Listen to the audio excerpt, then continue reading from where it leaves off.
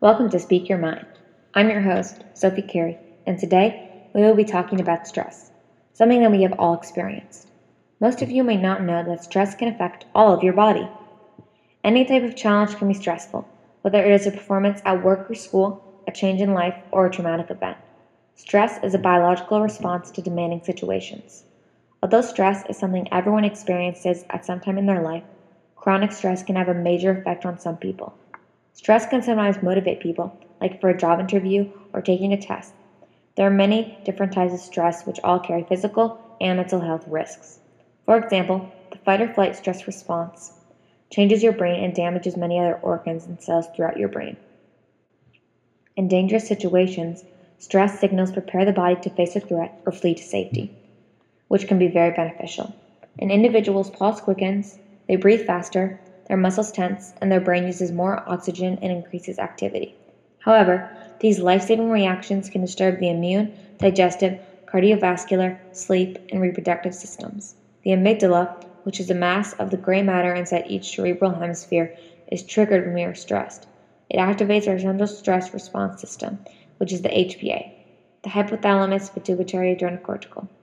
The HPA is an interactive neuroendocrine unit compromising the hypothalamus, pituitary gland, and the adrenal glands. The adrenal gland produces a variety of hormones, including adrenaline, and the steroids, aldosterone and cortisol. These hormones are released when you are stressed and travel to the heart. Adrenaline increases your heart rate. This can, over time, cause hypertension, which is abnormally high blood pressure. Cortisol can cause the inner lining of blood vessels to not function normally and may lead to atherosclerosis, the disease of arteries caused by the buildup of plaque and fatty materials. In addition, stress in the intestinal nervous system can disturb the rhythmic contractions that move food through your gut, leading to irritable bowel syndrome, and can make you more likely to feel heartburn. Chronic stress can also affect your waistline by increasing your appetite, and a high level of cortisol can cause you to put on extra calories. Visceral fat is an organ that actively releases hormones that can increase the risk to develop chronic diseases. Additionally, chronic stress can dampen the fatigue and irritability. Strain on the body from stress can also lead to depression, diabetes, anxiety, and as mentioned before, heart disease. Lastly, stress can shrink the prefrontal cortex of the brain, which is responsible for personality expression, decision making, and moderating social behavior.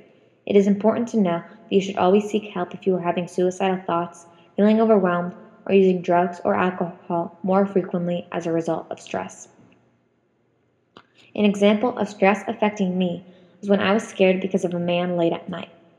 One night in the beginning of July last year, I was at the movie theater with my family, and a man came up to our car when I was about to leave and tried to open the car door. Although my mom closed the door immediately and we left quickly, this experience still scared me very much. I could feel my heart beating faster and my hands started to sweat, which showed that I experienced the fight or flight response. After this experience, I became anxious every night for multiple months, and I've just recently gotten over my anxiety. Even though this experience was traumatic for me and my family members, it has allowed me to be more aware when I'm out at night. Stress can be beneficial when in a fearful situation, but can also cause anxiety and affect someone's entire body. This topic of stress interested me because it is something that so many individuals experience, and learning more about it can benefit me as well as other people. If you want to learn more about stress, you can watch multiple TED Talks on this topic, including one that talks about how stress affects the body, and can read articles about stress on that website. That's all for this week. I'm Sophie C, and you've been listening to Speak Your Mind. Thank you.